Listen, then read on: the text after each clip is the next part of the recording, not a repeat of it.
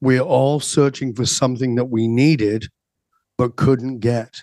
By going through the emotional source code, you discover what that is. And when you discover what it is, your anatomy of meaning changes. When your anatomy of meaning changes, you get to own your original identity, the truth of who you are, which transforms your beliefs, it transforms your values, and it transforms the way you behave.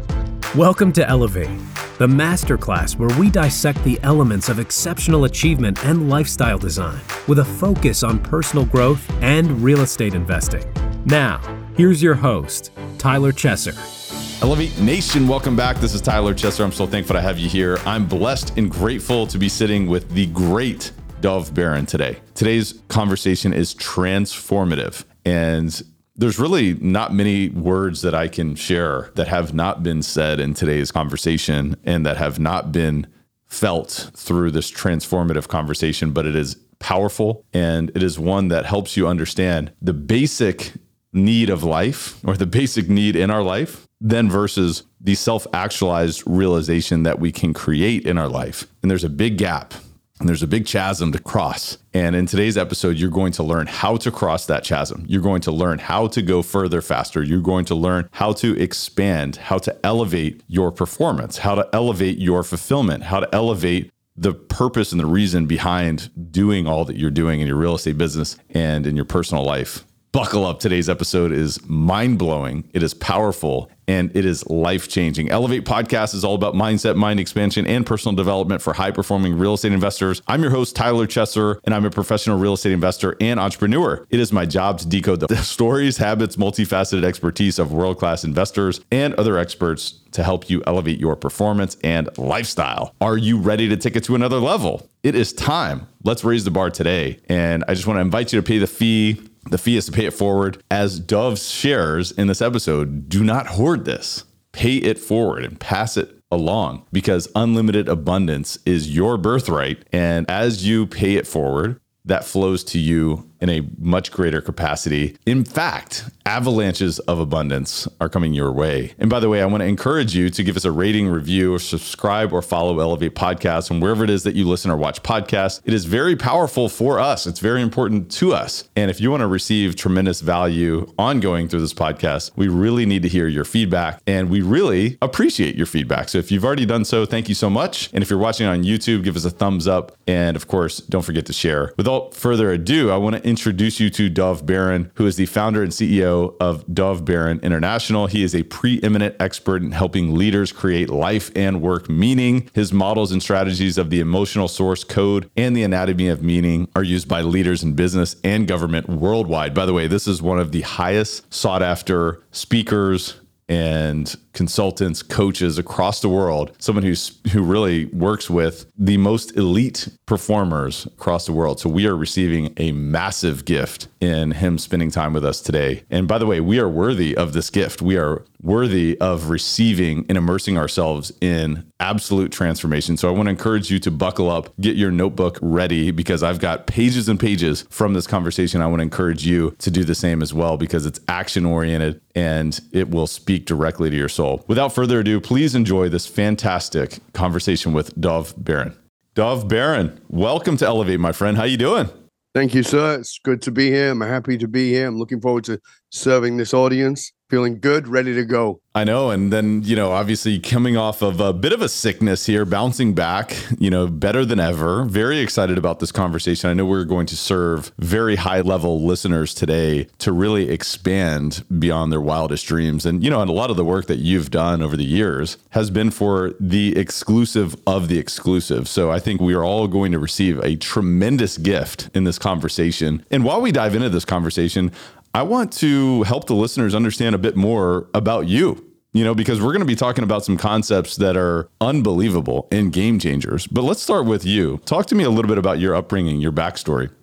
I appreciate you asking, Tyler. Thank you. The backstory is long and way too long for this show. But the truth of the matter is I was born in abject poverty.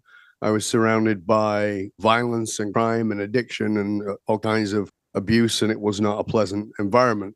And it was a place you didn't get away from. I was born in Northern England, and very working class, industrial kind of place that if you walk out on the street and you're out there for half an hour and you come back with a black ring around your collar, that's just from the grime. So it was very industrial. And it was kind of a place where people believed this is my lot. Actually, that was a language pattern. This is my lot in life. You got to make the best of your lot in life. And I never felt that way, even as a small child. And even though it was all poverty and struggle and all those kinds of things, and there was several things that transformed me or fed that idea within me. When I was 10 years old, I walked into the living room. It's interesting because as we record this, it's appropriate, but I won't get to say why until I go in further. But I walked into the living room and I saw my mom crying, which was not particularly unusual, but she was crying. And I said, "Why are you crying, Mom?" And she's wiping her eyes and pushing her glasses up as the tears are flowing. And she just looks at the TV set and she says, "He's dead." I said, "He's dead?"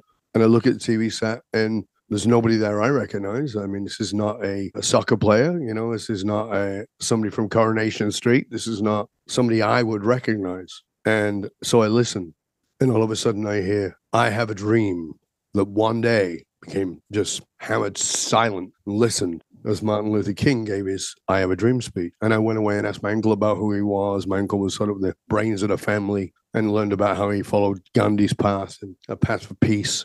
And I became very inspired. Now, what I was inspired by was not just his civil rights, which I'm certainly a big proponent of, but it was more the fact that here was, now you got to remember, I'm 10 years old. So in the mind of a kid, here was this Black Christian minister on the other side of the world, relative to a child, on the other side of the world, who has impacted my mother, a white Jewish woman, on a different part of the world, and he's made her cry at his end of his life. And that idea, that level of impact is possible, sort of lit a spark in me. It fired me. And then when I got to be 14, I was this weird kid. A lot of time I wasn't doing what other kids were doing. And it was a sunny day, and my mom came in the living room, and I was watching TV. And I would watch BBC Two. Back in those days, there was only 3 TV channels. Yes, I'm that old. And BBC Two was kind of the bit more posh, It had documentaries, it had Shakespeare, it had ballet. Always loved BBC Two. I would fight with my siblings about trying to get it onto this channel. And it was a sunny afternoon. Nobody's down watching BBC Two and watching a documentary. My mom came in and she said, "What are you watching?" I said, "I don't know."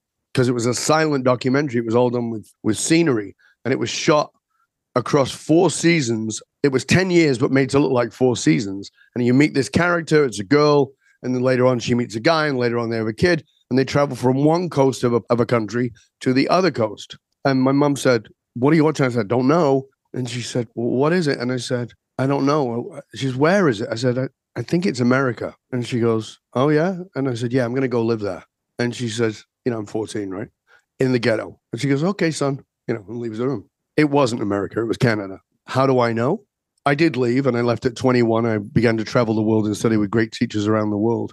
I moved here when I was 32 years old, and I'd lived here for about 3 years, and I'd been to Stanley Park many times, but I'd never paid attention. And I went into the entrance of Stanley Park. And as I went into the entrance of Stanley Park, there are these beautiful Native American totem poles that stand beautifully high with the park as the background. And if you look the other way, it's got the city as the backdrop across the ocean. Gorgeous, absolutely gorgeous. And I remembered that was the last scene of the movie, of the documentary, when I was 14. So I lived exactly where I said I was going to live at 14. That's amazing. So it's an interesting manifestation of my reality, without any conscious, I've got to go find those totem poles. I'd passed those totem poles probably 1,000 times and never even noticed them. But this was the day. Wow. You know what it makes me think of is, inputs and, our environment, how that can shape our future. And you were talking about being impacted by this individual that we all know, Dr. Martin Luther King Jr., an individual who made a tremendous impact on the world, but he impacted somebody in this corner of the world that you would have never really anticipated. And that lit this spark within you. And you had this drive to say, you know what, I want to make an impact. and, pulling yourself out of this abject poverty, surrounded by crime, violence, addiction, you knew that there was something more than suffering and abuse. You almost had this innately within you. But then you were talking about pulling out and traveling and studying with some of the world's greatest thinkers, doers, later pulling out and running multiple companies. Talk to me about that experience. I want to go back and talk a little bit about some of the lessons that you learned growing up in poverty as well. But talk to me about the experience pulling out of this poverty as well. Well, first of all, as a kid, I was this very strange child, as I said, so much so that my mum thought I might be possessed because I'd be talking about things that are on the other side of the veil. Now, let's remember, this adult is a very science guy. I studied neurosciences, I've studied quantum physics, et cetera, but I'm into this what appears to be a woo-woo thing to my mom. And so she ships me off to the rabbis, and I begin to study with them as a small boy. They sort of take me under their wing. And it helped me to be at peace with what I was experiencing. They never made me right. They never made me wrong. They just were really good at asking me questions. And the wonderful thing about that world, particularly in Lubavitch, in Hasidic Judaism, is that there's an old saying, if you get 5 chassids in the room, so 5 Hasidic rabbis in the room, you get 6 opinions, right? And so it's never about the answer. It's about digging deeper. And that trained my mind very well. So by the time I was 10, I taught myself prana yoga, and I'd made myself a promise in my teens that I was going to study these different religious philosophies. So when I was 21, I'd made this promise to myself. And at 21, I created an opportunity to leave the UK. And, I had a job. I created a position that would allow me to study. So I began to study Buddhism, the Tao, Vedantic Hinduism, which is Vedantic philosophy, Kabbalah, and Gnostic and Coptic Christianity, with all these different teachers, living and learning with them all, studying with them, and really just digging deeper and deeper into the spiritual path. And after a while, I was besotted with it. It was absolutely my life. I was meditating 4 hours a day and still running businesses and still studying, right? So still doing all those things. And I got really sick suddenly of all these people who could tell me which way my sharka was spinning, but couldn't get their shit together to pay the rent or hold down a relationship. So I was like, well, okay, this is really great, but what's driving that? So I started to study psychology, and I studied psychology, and I became a Jungian therapist. And I loved Jung because Jung bordered on the metaphysical, tied the metaphysical understandings into a psychological understanding, and made me think in a different way. But being a therapist had no appeal whatsoever because I really had no interest in listening to people whine and complain. So I then started to study what was back in the 80s called psychology of excellence, very early 80s. Psychology of excellence today is called leadership, but it was athletes, entertainers. It was people who were doing the best of the best. A Greek CEO that I got to know very well, who had a very successful business that was across Australia, where I was living at the time. And he took me under his wing, and I started to study him and study how he ran businesses. And another guy who ran a national menswear company, and just started learning all these things. But what I found was that how much soul they lacked. So they had these brilliant strategies and could live a lifestyle that was unbelievable and unimaginable to me, but it didn't have any soul to it. So this was fascinating. So I've got the spiritual, I've got the psychological, I've got the successful, but there's no connection. And then in 83, I was in Melbourne on a break and went into a bookstore. I'm a massive reader and started finding some books and found a book on quantum physics. It didn't say quantum physics. I'd never heard of quantum physics. It was actually a book. I pulled something out and this book sort of fell out, and it was a little thin book. And it was Hugh Everett III's Theory on Multidimensional Reality. And I could only read every other page because one page was in math and one page was written. So I just ate it. I just consumed this book and became fascinated with multidimensional reality and how it worked and what was driving it. And that led me into other parts of quantum and started to study that. And then later on, started to put it all together in the understanding of what resonance is. So if you want to understand what resonance is, you've no doubt seen the experiments where somebody scatters sound on top of a metal plate and then runs a violin bow down the side of it.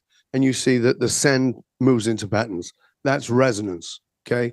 And beginning to understand that in the context of universal resonance, not as some woo-woo thing, but as the formation of all things And from understanding that quantum physics shows that below the particle is the quantum wave. So the quantum wave takes form. How does it take form? And so I began to formulate how those things come together through personal emotional quantum resonance fields. And that led me into developing and architecting what is now called the emotional source code. And the emotional source code is very personal. So it's you. Yours is not the same as mine. It's not the same. Yours is not the same as your mom's, your dad's, your brothers, your sisters, but it is in a field that is the same. So you have a family resonance. You have your own personal, emotional quantum resonance field that is your source code, but you also have your organization has one, your company has one, your city has one, your country has one, the planet has one. So understanding that is like so fascinating, because a lot of the things that people going, what the is going on with the world? Why are things happening this way? I can show you the source code of it. And when you get to the source code, you go, oh, okay, it makes sense now. Sorry, that was a long way around. Sorry, no, this is so good. And by the way, I'm now really connecting the dots in terms of where you came from to what you're doing now, and the value, the massive, unbelievable value that you're adding to other people, other leaders, other organizations. And, one of the things that you said, I just wanted to comment on because it really resonates. And we were talking about resonance, so no pun intended, but it really resonates with me in terms of you met so many people who were tremendously successful in business that lacked soul. I mean, like, I never put words to it, but I've seen that. You see that so much. It's like, where's your depth? And, it's like, okay, that's great. You're earning more money. You're creating tremendous value in the marketplace. But how about your soul? And, it almost feels like, looking back, the key to you being able to draw delineations from different sort of backgrounds, whether it's spirituality, science, business, it's all about that multidisciplinary learning. Do you agree with that? Absolutely. My title is that I'm a polymath. And I just recently put out a video talking about how polymaths will rule the world as AI takes over. We have lived in a cult of specialization, and most people have gotten very focused on that. And that's great. It's good. But you're going to get killed by AI. And unless you are multidisciplinary, unless you understand how to tie all those different things together, you're going to be dead in the water. So in my work with very large organizations, I talk about engagement as an example. And I go, okay, how's your engagement? Oh, we did this and we're pretty good. Well, all right, tell me how you know. Well, our stats came back. Oh, we did this survey, blah, blah, blah. Okay, that's wonderful. Now, if I go around and check the engagement of your people individually, what will I find? Oh, I think you'll find it good. Okay, let's find out. So I'll go undercover. It's not. It's never good. It's rarely good. I mean, I'm about to say good. I'm talking about good, not great. It's rarely even good, right? It's less than 40% for most organizations. 33, 32. I mean, it's terrible. When I look at that, I say, what are you missing? So I'll give you an example. I brought into a company and they say, millennials are a pain in the ass. We can't get them to work. They don't want to do their thing. And this is pre-pandemic. So we're talking about pre-Great Resignation, pre-Great, any of those things, right? Okay, let's walk through it. So we walk through it and I go, well, look, what's your culture? So they hand me a pamphlet. That's not your culture. That's a pamphlet. No, it outlines our culture. Okay, but that's not your culture. And they go, what do you mean? Let me explain. You have two cultures. You have the one you think you have. That's the one on paper. That's your brochure. That's the one you like to think you have and you tell yourself you have, but it's not your culture. That's actually your subculture. And your subculture is actually your culture. And they go, what do you mean? I said, let me ask you a question. What's a rule you have around here? And they said, well, we're a bit old school around that. We have a rule that you have to start work at 9. Everybody has to be at the desk working at 9. Well, okay, cool. How many people show up before or after 9? They go, no, everybody's really good. And I go, if I go into any department, I guarantee you that's not the case. And they go, what do you mean? And I said, if the leader in that organization shows up at 10 after 9, everybody knows you only have to be there at 8 after 9. That's it. So your culture is always developed by the leader of the organization overall, but also of each department. And its leadership is permission, and permission is by their behavior, and permission forms the culture. If you say, we don't do that here, but you do it, well, it's different. I'm the boss. No, that's the culture. That's how it works. So that's the level of engagement. So I say, number one question for you, if you want to understand, if you want to improve your engagement, let me ask you a simple question. How engaged are you? What do you mean? You're the boss. I'm talking to you, the CEO, the founder, the owner. How engaged are you? And maybe they're really engaged. And I go, how engaged are your board beyond profit? You can't have an engaged culture if you're not engaged, because leadership creates permission. So this is the key we've got to understand. If you want to upgrade your culture, you want to upgrade your organization, you have to take personal responsibility that you are an example. Now, there is a resonance. And they go, well, what do you mean? All right, you have a car. Yes. Do you have a radio in the car? Yes. Okay. Maybe it's an old school radio, one of dials. Well, no, it's not. But you can get radio stations, right? Traditional radio stations. You go, yeah. I go, okay. Where's the cable from the radio station to your car? And how does it unravel wherever you drive? And they go, well, that's ridiculous. It doesn't. Of course it doesn't. It's a radio wave, isn't it? And they go, yeah. And I go, so if your radio station is tuned to 95.3, and that's the pop station, and you like that station, you listen to the pop, but maybe one of your kids gets in the car and they're messing around and they knock it off station, and it suddenly is in 103. And that's the classical musical station. When you turn on 103, do you get upset that it's playing classical music? Or do you know, oh my God, it's on the classical station? You go, no, it's on the classical station. That's resonance. Resonance is whatever it is. You're getting whatever it is you're broadcasting. So your team are the vehicle, the radio set, picking up whatever you're broadcasting. If you want to have a better culture, look in the mirror. The answer is always in the mirror. But you don't want to do that because you want to blame millennials. You want to blame those people. Well, we bought them a foosball table. I take it into the saffron. We bought them a foosball table. We've got them this cappuccino machine, and we got these beanbags. And I go, what happens? I said, let me guess. Nobody uses them. They go, that's right. How do you know? I said, but I think I can work it out, but let's see. I said, first of all, how many times have you sat in here? Oh, I don't sit in here. Well, leadership is by permission. If you don't sit here, then they all go, yeah, it's all for show. If I sit there, he's going to be watching me through his office and he's going to think I'm lazy. I'm not going to go use that. So you've set something up that for them feels like a trap. Number two, did you ask anybody? Well, we read the Google report and we read this and blah, blah, blah. Go, I don't give a shit what you read. Did you ask your people what they want? No. Maybe they don't like coffee. Maybe they don't like foosball. Maybe they don't like beanbags. If you didn't ask them, you've not included them. If you've not included them, they don't have any sense of autonomy in the decision. And even if they want to go use it, they probably won't. So you've shot yourself in the foot twice. You're not leading by example, and you didn't bother to ask. Instead, you act like an authoritarian leader, but you dressed it up to look like, oh, we're a community. Yeah, I mean, people don't feel heard and they're not vibrating on the same wavelength. So you're out of alignment. You're out of resonance. And, exactly. There's a huge path that, you're going down different directions on. And there's a lot that can happen there. But man, I wanted to go back to the emotional source code because that is something just unbelievable that you've uncovered. And from what I understand, your entire life has been driven by this question. Why do people do what they do, even when what they do doesn't make sense? Talk to me a little bit about that. Even when it doesn't make sense, even to them. Right, even to them. It's important, right? Because we've all done that. We've all done stuff and we went, why did I do that? Why the hell did I do that? I know better. And then we beat ourselves up going, I know better. So why do we do that? That was the question that I, living in that ghetto world that I lived in, that permeated my brain and drove me in everything I did. It was like I kept looking at really smart people that I knew who were falling into patterns of behavior that were completely aligned with our environment, but were out of alignment with who I saw them as. My aunt, for instance, was a beautiful woman. We lived in the ghetto. She's the one who taught me about style. She said, if you haven't got any money, you save up some money and you buy a piece. This is what she called it, a piece. What's a piece, Jesse? And she said, it's one piece of clothing that's expensive, but you put it with things that are not expensive, but it's a featured piece. And so because it's high quality, everything around it, all your other clothes look like they're also expensive. So she understood style. She was fantastic. And she was very beautiful, and she was funny, and she was playful, and she would date these absolutely horrible human beings.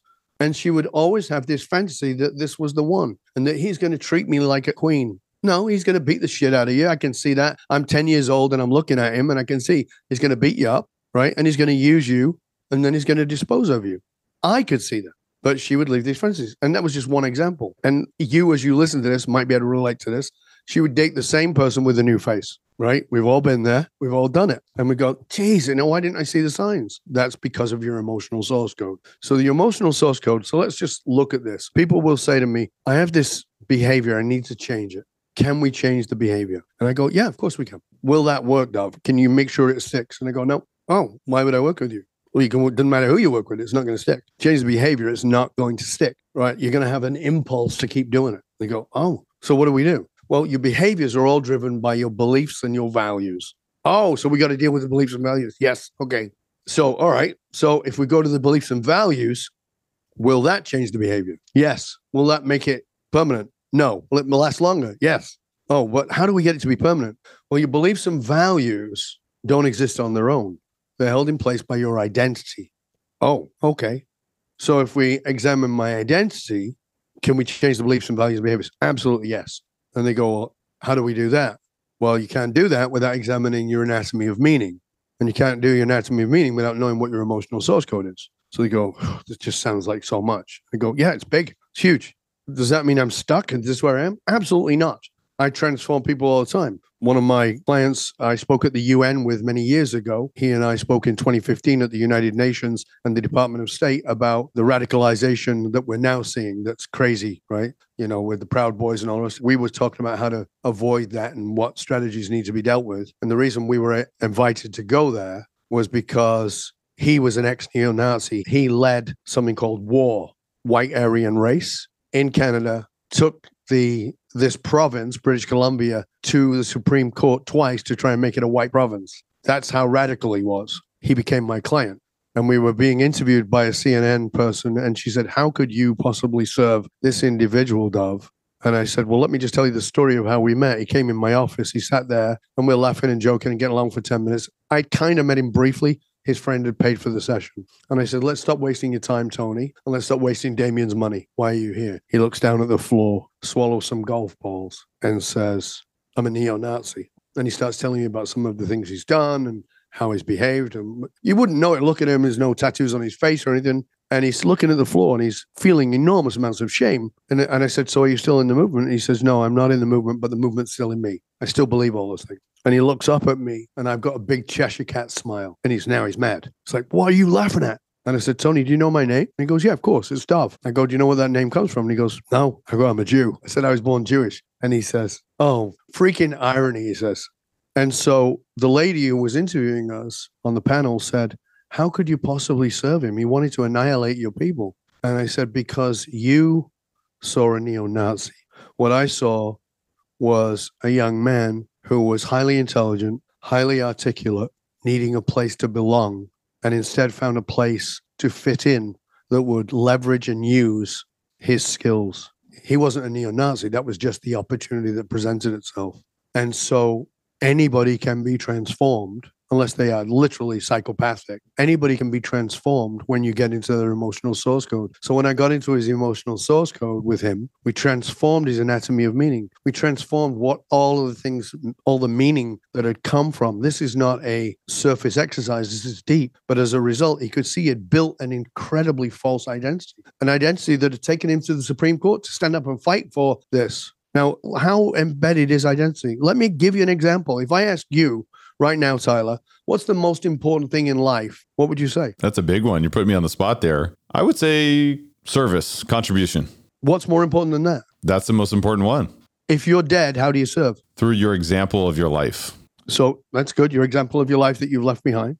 How do you serve if you can't breathe? You personally. I think we have to take the opportunities that we have while we can breathe to make a difference. But I'm saying you can't breathe anymore. You're done. I think it's similar to kind of MLK and the impact that he had on you. You know, Absolutely. He took advantage of his time. And now because of that, we're having this conversation. And you've done a brilliant job of nailing it. So that's really good. Thank you. So the truth of the matter is the most important thing in life at a basic primal level in everybody's biology and psychology is life, right? When all comes down to all, the zombie apocalypse comes, you will do things you thought you couldn't do because you're going to try and survive. Survival, right? We're all, we're animals at the basic level. Okay. So I say to people, is that the most important thing? They go, oh yeah, I guess it is. Now I think about it. And I go, actually it's not. And they go, what do you mean? I said, have you ever heard of somebody who strapped a bomb to themselves and blew themselves up? And they go, oh yeah, of course. Why would they do that if the most important thing is life? I go, I don't know.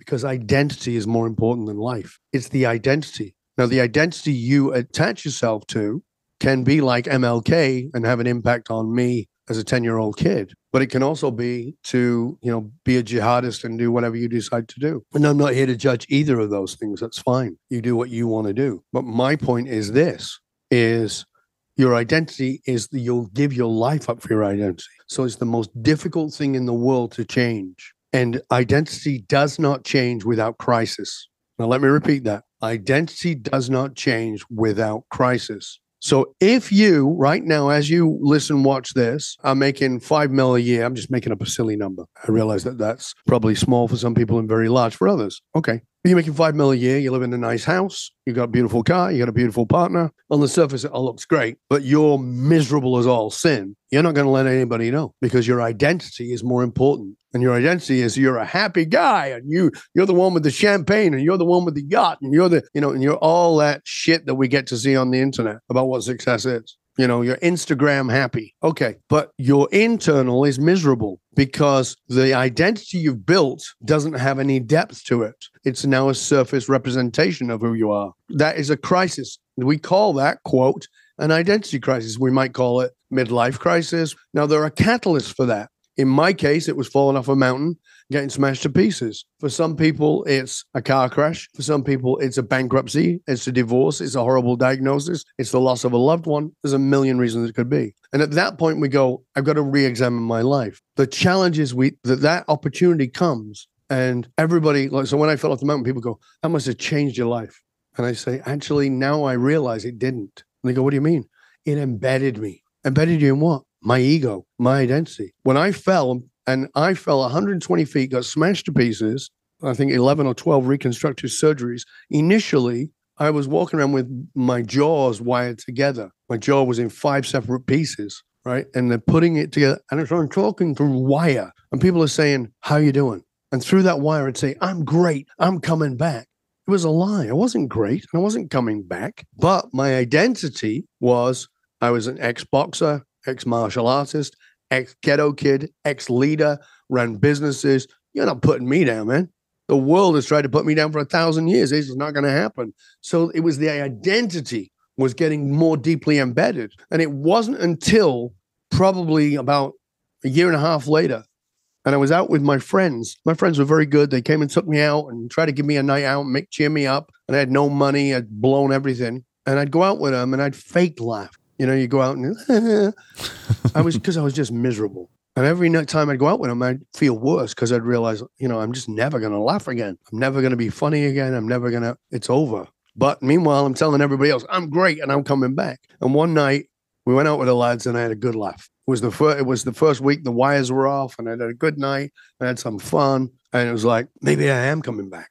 And I had this spark of hope within me. It felt like it was possible. And I came through the back of the house and I opened the kitchen door and the light from outside illuminated the floor. And across the floor was garbage everywhere. There were coffee grinds and meat packaging and empty cans. It smelled horrible. There was kitty litter. It was all over the floor. And I went from that moment of hope, that spark of hope and joy to pure rage. I was infuriated. I knew exactly who had done this. And I wanted, in all honesty, to kill that individual. And I went in this rage looking for that individual. And when I got into the living room, there, curled up and all comfy on the couch, was the responsible individual was there. And I lifted my hand to strike, which is not who I am. I'm not a violent person. And I stopped myself immediately and instead scooped up my cat into my arms, pulled him to my chest. And he was stiff and he was cold and he was dead. He died of distemper. He'd been sick. I didn't know. He died of distemper and had some kind of seizure or something and pulled everything over. And I fell to my knees and I began to weep. I had not wept for my fall. I had not allowed myself to cry and feel the loss of who I had been. And I was just 2 minutes into that when I realized I'm not crying for the cat. I'm crying for the loss of who I was. And I finally allowed myself to recognize that identity was dying. And I had to let it die. I had to let it die. And that was the moment of change. The moment, so remember, I'm great, I'm coming back, and then feeling like I could, and it could all go back to normal. The moment of change is when you're in the crisis, and then it could go back to normal and you choose another path. So if you've had a friend who had a heart attack really young and, and they were very successful and they worked 70 hours, 80 hours, 90 hours a week, and then they have the heart attack and they're in the hospital and you go see them and they go, oh my God, I just woken me up. I realized was missing my kids. I'm missing my marriage. I got to change around. And then you bump into them 4 months later and they're doing the same shit they were always doing. And you go, why? Oh, it's just who I am. See that comment? This is who I am. It's an identity statement. They will give up their life. They will give up their family. They will give up their loves to hold on to this identity. That's how addicted we get to it. It's an addiction. It's a neurochemical addiction. So we get addicted to it and we go back to it. But the moment of change is when it could go back to normal, when you're given that opportunity and you say, got to go another way.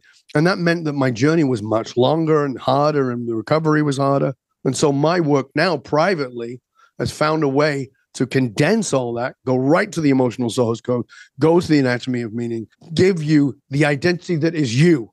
So I'm not putting anything on you. It's like strip away. Let's find this. But people are afraid of that. I understand. But as Joseph Campbell said, the treasure we seek can only be found in the cave we fear to step into. We've got to step into that darkness. We've got to step into that unknown. And if you try and do that on your own because you're an egomaniac like I used to be, and you're so, I can do anything, then you can do all kinds of things. You can't do this. You cannot do this journey alone. It's very simple. A fish cannot describe water. You cannot describe your own water. You're swimming in your own shit, and you got to look at that. And you need somebody who can guide you. Somebody can guide you into that darkness, because on the other side of that is a life that is so full and so rich and so deep. And I always say to my clients, I'm not here to help you be more successful. You already know how to do that. But what I can tell you is inevitably you will be. And they go, why do you say that? I go, it's just what happens. I never planned it that way. But all my clients, they see magnitudes more of success, but it's coming from a different place. And they're fulfilled and they're deeply connected because they've connected to that soulful part of themselves. And that's not a religious term.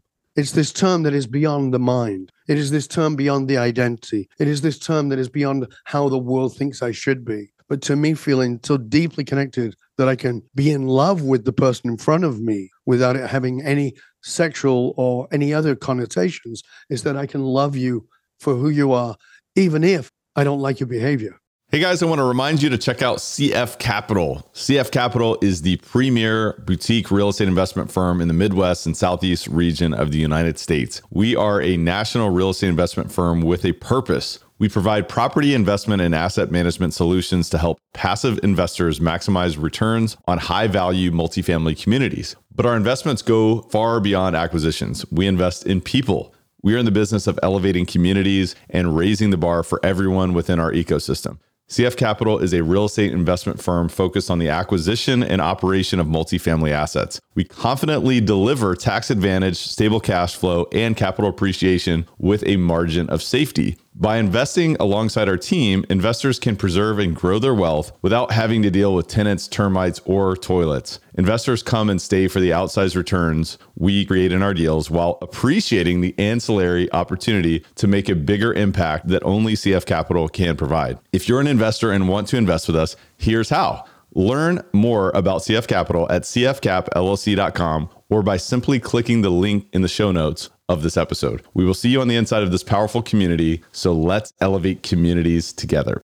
And this is for people who are really looking for something more, but they just may not know what that is. And I know that is, that probably is speaking directly to many of the listeners today. And I'd love to just follow up with you and, on identity, to be able to make that transformation. You mentioned, it's really got to be a crisis. It's got to be, you've got to go through a grieving process to where then you allow yourself to go into the unknown. The other thing too, that I would love to just kind of rehash, and some of the things that I've loved studying about your work is, this transformation can help us understand the massive blind spots in our lives, businesses, and finances. And through our relationships, the filters with which we're making decisions across the board. This is really what it comes down to when you're talking about identity. That's really the basis of doing things that we know are not the right thing to do, but we still can't really explain why. But tell me, can people make a transformation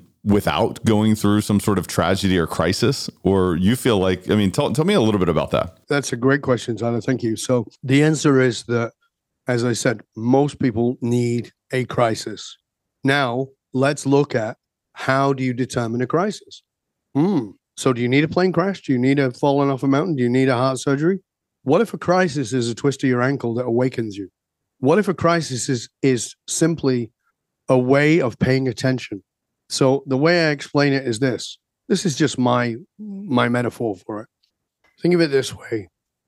I like to say that the soul whispers, that your soul is always whispering you onto your most authentic and soulful path. But we're busy and it's noisy. The world is a noisy place. It's never been noisier. We've never been more distracted. Okay, so we don't really pay attention because, so the soul's whispering, it's like, what's that? Okay, yeah, whatever, right? And so after it whispers for a while, maybe it'll speak, but there's a lot of speaking going on. And eventually it might even shout, and eventually it might slap you in the head, or in my case, throw you off a mountain, right? But the truth of the matter is, that was my fourth fall. It wasn't my first. I fell 120 feet, but I'd fallen 70 feet. That should have been enough to wake somebody up, right? I had two other major falls as well in between those. But the truth of the matter is, it's the stopping and paying attention. And with this, so just put this in your brain for a minute. I am always in communication with the highest and greatest part of myself if I can listen. So if each day you sit down, highly recommend that you do this, whether you work with me or you read any of my books or you do your own stuff. This is a great place to start. Just sit down and say, when might my soul have been whispering to me today? Well, I snapped at that person in the coffee shop. What if that was a whisper? What if that was a way to have you pay attention? What if you didn't just go, oh yeah, I was irritable and I was impatient? Yeah, that's true. But what if that was a whisper? What's the message in it? Oh, I twisted my ankle today. What if that was a whisper? What if that was telling you to slow down? That maybe you're not paying attention to things. What if when my wife was upset with me about this thing and I kind of dismissed her, that was a clue? That was a whisper from that soulful part of myself. Because you can decide when the crisis is, and you can decide how big the crisis is. And the problem is, because of our ego and our identity addiction, it often has to be massive, but it doesn't always. So for instance, one of my clients right now, he just sold his company for about $500 million. Nice, not bad. All right. You can't live on it, but it's a decent start. And he said, I'm thinking about what's next. And he had been introduced to me by somebody else, not really about working with me. He just, he said, I was talking to Franco and he said to talk to you about, what's next in my life. He goes, I'm thinking about doing this. I'm thinking about doing that. And he's telling me all these things. And I said to him, I asked him this question, when did your soul first whisper to you that the path you're on might not be your own? And he went, well, that's ridiculous. And I said, okay, just think about it. Let's have another conversation later. And he came back and talking to him about a week later. And he goes, because my clients speak to me this way because I speak to them that way. He goes, you bastard. That was a mind worm. He goes, I could not get that out of my head. And he goes, I was 19, just arrived at Cambridge University. He's 64 years old. He said, I was 19, I just arrived at Cambridge University.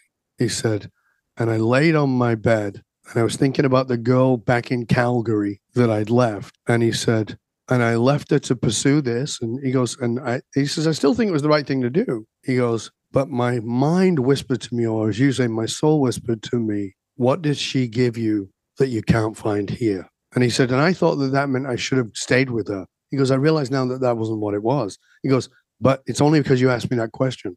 He goes, all my life I've been pursuing the thing that she gave me that I couldn't get, even with a $500 million company, even with 3 houses, one of which is on a beautiful island and a boat and, et cetera, et cetera. He goes, I get it now. And I go, yeah, we're all looking for something. And this is the key for us all to remember. Right now, as you enter into your life, as you step out into the world, I want to have you go away with something, and that's this. Everybody you meet, billionaires, Oscar-winning actors, gold medal athletes, the wealthiest of the wealthy magnates and icons and whatever you want. I want you to get this. Everyone you meet is in pain. Everybody has a pain. You can't see it, but everybody is hurting and everybody is trying to feel better. And the problem is most people don't stop long enough to ask, how can I feel better without going external? So they try to feel better by collecting another million. I have clients who've done this. I'll feel better when I get to be a millionaire. Well, yeah, that was great, but I realize now that a million's not really a million like it was when I was a kid. It's 10 million. Okay, now you're at 10. How is it? I mean, it was fantastic for a week or two. One of my clients, this is a guy I was interviewing possibly to work with him, and it was going to be a client, and I said no to him. And I said, "What car do you drive?" He said, "A Rolls." I said, "When did you get it?" He goes, "Oh, very recently." "Oh, beautiful. Tell me." And he says, "I had it like 4 weeks." I said, "What was it like the day you picked it up?" He goes, "Oh my God." He goes, "It was a dream come true. I always wanted a Rolls since I was a kid." I was like, "Oh, that's fantastic." He goes, "Living in East London, it was poor. And I dreamed, I saw these Rolls Royces going down into the West End, and I wanted a Rolls." And I go, "It must have felt fantastic." He goes, "It did." I said, "Now walk me into it. You sit in the Rolls." I was like, he goes, "Oh my God, it's heaven." Right? I said, "And you're driving it?" And he goes, "Amazing." I said, "How many of your friends did you call while you drove?" He goes, "Everybody. I drove around and met people and took them for little drives in my Roll." And I said, "That's fantastic." I said, "It was pretty exciting, right?" And he goes, "Yeah." I said, "The next morning when you got up and you got your Rolls, how was it?" It was pretty amazing. I said, "As amazing as it was when you got it?" He goes, "Maybe a little bit less, but it was pretty amazing." I said, "How is it getting in the Rolls now, 1 month into it?" He goes, "Well, it's still it's an amazing vehicle." I go, "No, I'm not talking about the technology of it. How does it feel?" He goes, "It's a car." He goes, "It's a spectacular car, but it's a car." And I go, "How many of those things will you have to buy to stay in that feeling that you had when you got the Rolls?" He goes, "I bought a lot of stuff." And I said, "So what actually will fill that gap?" And he goes, "That's what I don't know." And I said, "Yes, you keep purchasing things to fill a hole that cannot be filled from the outside. And until you have the courage to look at what it is, this is a guy who makes $1 million a week, right? Until you have the courage to look at what it is, you're going to keep throwing things at it." He goes, "I got to tell you the truth." I said, "What?" He goes, "I took the Rolls back this morning." He goes, "I took and gave them back and said, I don't want it." And I said, "Why?" He goes, "Because I realized it wasn't giving me what I wanted." And I said, "Well, what will?" And he goes, "I don't know." And I said, "I do." And he said, "Well, what is it?" I said, "Oh, I'm not going to tell you." And he goes, "Are you keeping it a secret from me?" And I said, "No, I know how to get to what it is. I don't know what it is. You don't know how to get to it, but I can guide you to get to it. But I can tell you there's nothing in the external world that's going to give it to you. We're all searching for something that we needed but couldn't get. By going through the emotional source code, you discover what that is. And when you discover what it is, your anatomy of meaning changes. When your anatomy of meaning changes, you get to own your original identity, the truth of who you are, which transforms your beliefs, it transforms your values, and it transforms the way you behave. You don't have to try and behave differently because that's not aligned with your identity. Once it's not aligned with your identity, you have no interest in it. I'm done. Okay. Living a self-actualized life. That's what it is. It's transforming from that, we need, basic life to living a life that is meaningful to us in alignment with what is our resonance. You got it. You nailed it beautifully. And so people will ask me, "Well, what's your purpose?" Because I say, "Have you found your purpose?" "Oh, well, I read Simon Sinek's book, Start With Why." That's great. And as the book says, start with why. It doesn't say end with why. What do you mean? Your emotional source code is the why of your why. It's what's underneath that you can't find on your own. Again, a fish can't describe water. It's the why of your why. It's what's underneath that. But when you get to that, there's such beauty, such magnificence, and such generosity of spirit there that it's beautiful. You want to serve in the world. And it brings us full circle, Tyler. Thank you. Because it really does. It brings us full circle. Because when people ask me my purpose, I can give you all the pieces of it, but the simplicity of it is this: to serve those who will never know my name and whose name I may never know. Why? Martin Luther King never knew my name. I never knew his until that moment. It's that impact that you leave, as you said, way after you're gone. And if you're not driven by that, then maybe just take a moment and just ask yourself that question. I deal with lots of people who are multi-generational family wealth, 3, 4, 5 generations. I see businesses that are multi-billion-dollar businesses go down the toilet because of a generational problem. Why? Because they've not done the emotional source code of the family and of the individuals. And so you get a fight going on because somebody in that line of how do we serve here? It's saying, I'm not aligned with your purpose and I don't know what mine is, but I don't want to do this. And when we bring them together and we find, oh, there's this common purpose, their businesses explode because they want to be there, because it's not about money. Although they make a lot of money, it's not about the money. It's this magnificent impact that is multi-generational over time. Dov, this is just absolutely ground shaking. I mean, earth shattering, unbelievably powerful conversation. I just want to thank you so much for spending time with us. And, people are getting an opportunity to have a look into one of the world's greatest minds, multidisciplinary learning, studying, growth, and service. And so I just want to thank you so much. I want to transition briefly into the rapid fire section of the podcast before we wrap today, because, man, we are giving tremendous gifts to the listeners today. So before I let you go, I want to talk to you about the Rare Air Questionnaire. It is all about being uncommon. It is uncommon to look within and ask these types of questions and be willing to enter the darkness and go through that tremendous discomfort to shift that identity with what is in resonance with your soul. And as corny as all of that may sound to some people, I mean, this is absolutely transformative, not only for yourself, for your business, for your organization, for your family, for your ancestors, and for humanity. I mean, this is what an amazing conversation. If you had to point to 2 or 3 of the most impactful books that you have read over the past few years with your multidisciplinary learning, what would those be and why? First book would be my Bible. My Bible is called The Prophet by Khalil Gibran. It's a book of poetry. Poetry? Come on. It's not your rhyming poetry. It's short allegories. So it's the stories of this great high priestess who's asking the prophet. She says, speak to us of children. And he speaks of children. Your children are not your children. They are life's children. They are the arrows and you are the bow, right? I mean, it's just beautiful. It talks about friendship, talks about work. Work is love made manifest. I mean, it's beautiful. So I carry it with me wherever I go. I use it to remind me of how to be in the world. It is the book that influenced me the most and continues to influence me the most. Hugh Everett III's Multidimensional Reality was profound for me. I don't even know how available it is. It was written in the 50s. It is magnificent, but it's not, quote, an easy read. But it just allowing you to break open your own thinking around that. There's another book, The Road Less Traveled, M. Scott Peck, that I read very early 80s. It was a transformational book for me because I was already a therapist and I was reading this book written by a military psychiatrist. M. Scott Peck was a military psychiatrist. And I'd been trained in the same way he was, which was this idea that we have to be these neutral sounding boards for our patients. And I would never allow my clients to call themselves patients. They were clients.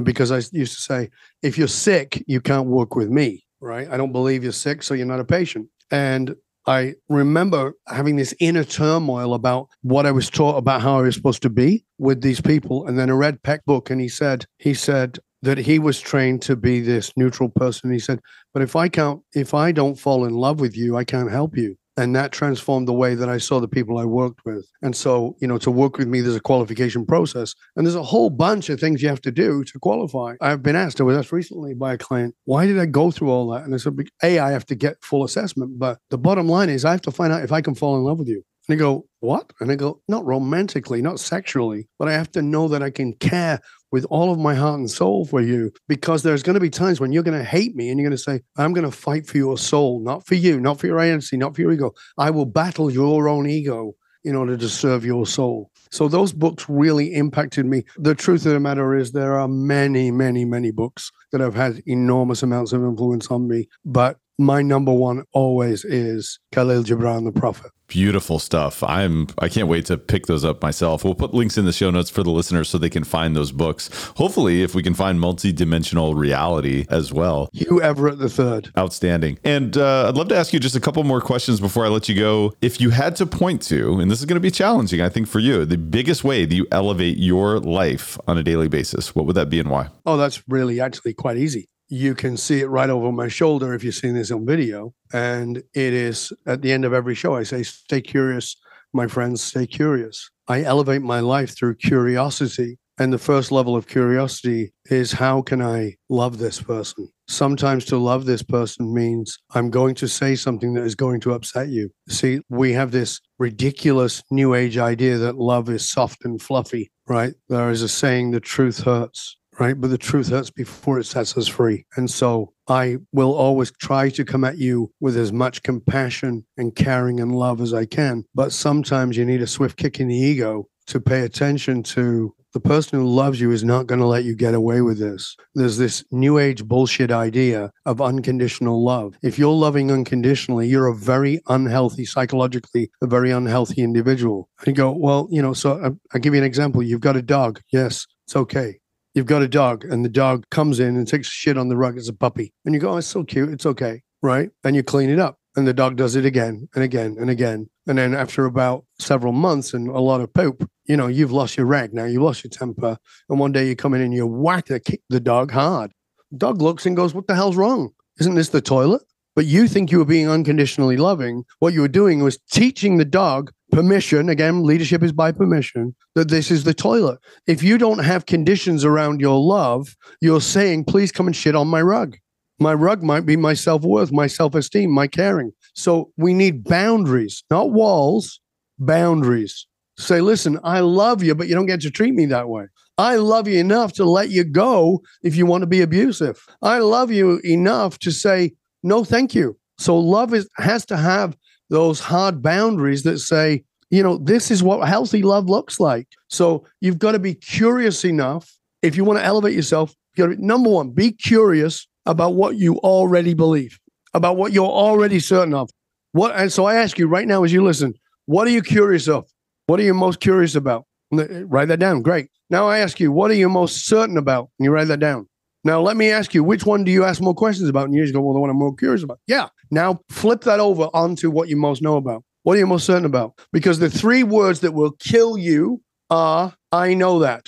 The moment you say, I know that, you have shut down your mind. You've shut down your ability to learn. So instead of saying, I know that, it'll come up. Everybody has an ego, mine too. And it'll come up with, I know that. And ask the question, do I? And your mind will say, yes. And you say, could I know more? Yeah, but not from this idiot. Well, what if they know something you don't know that, yeah, they sound like an idiot now, but what if you listen a little further and you'll learn something more?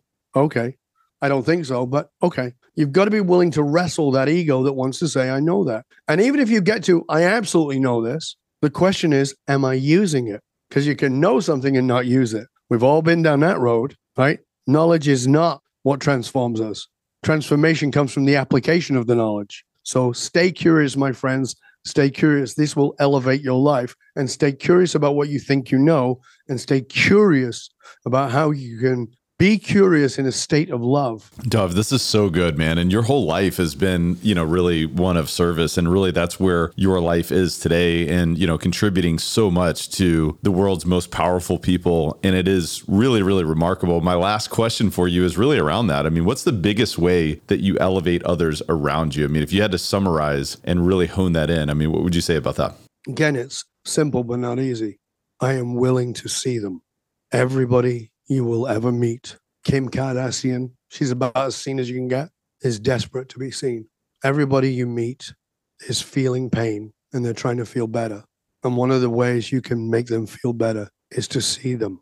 In my office in the city, there's a guy who sits outside on a piece of cardboard with his cup and asks for change. And one day a client came into my office and said, I just stood in a puddle out there. I'm sorry. And I said, it's okay. And he goes, it might have been pee. And I go, why? And he goes, well, there's a homeless guy out there collecting money. I said, it wasn't pee. And he said, how do you know? I said, let me ask you, what's the guy's name? He goes, what guy?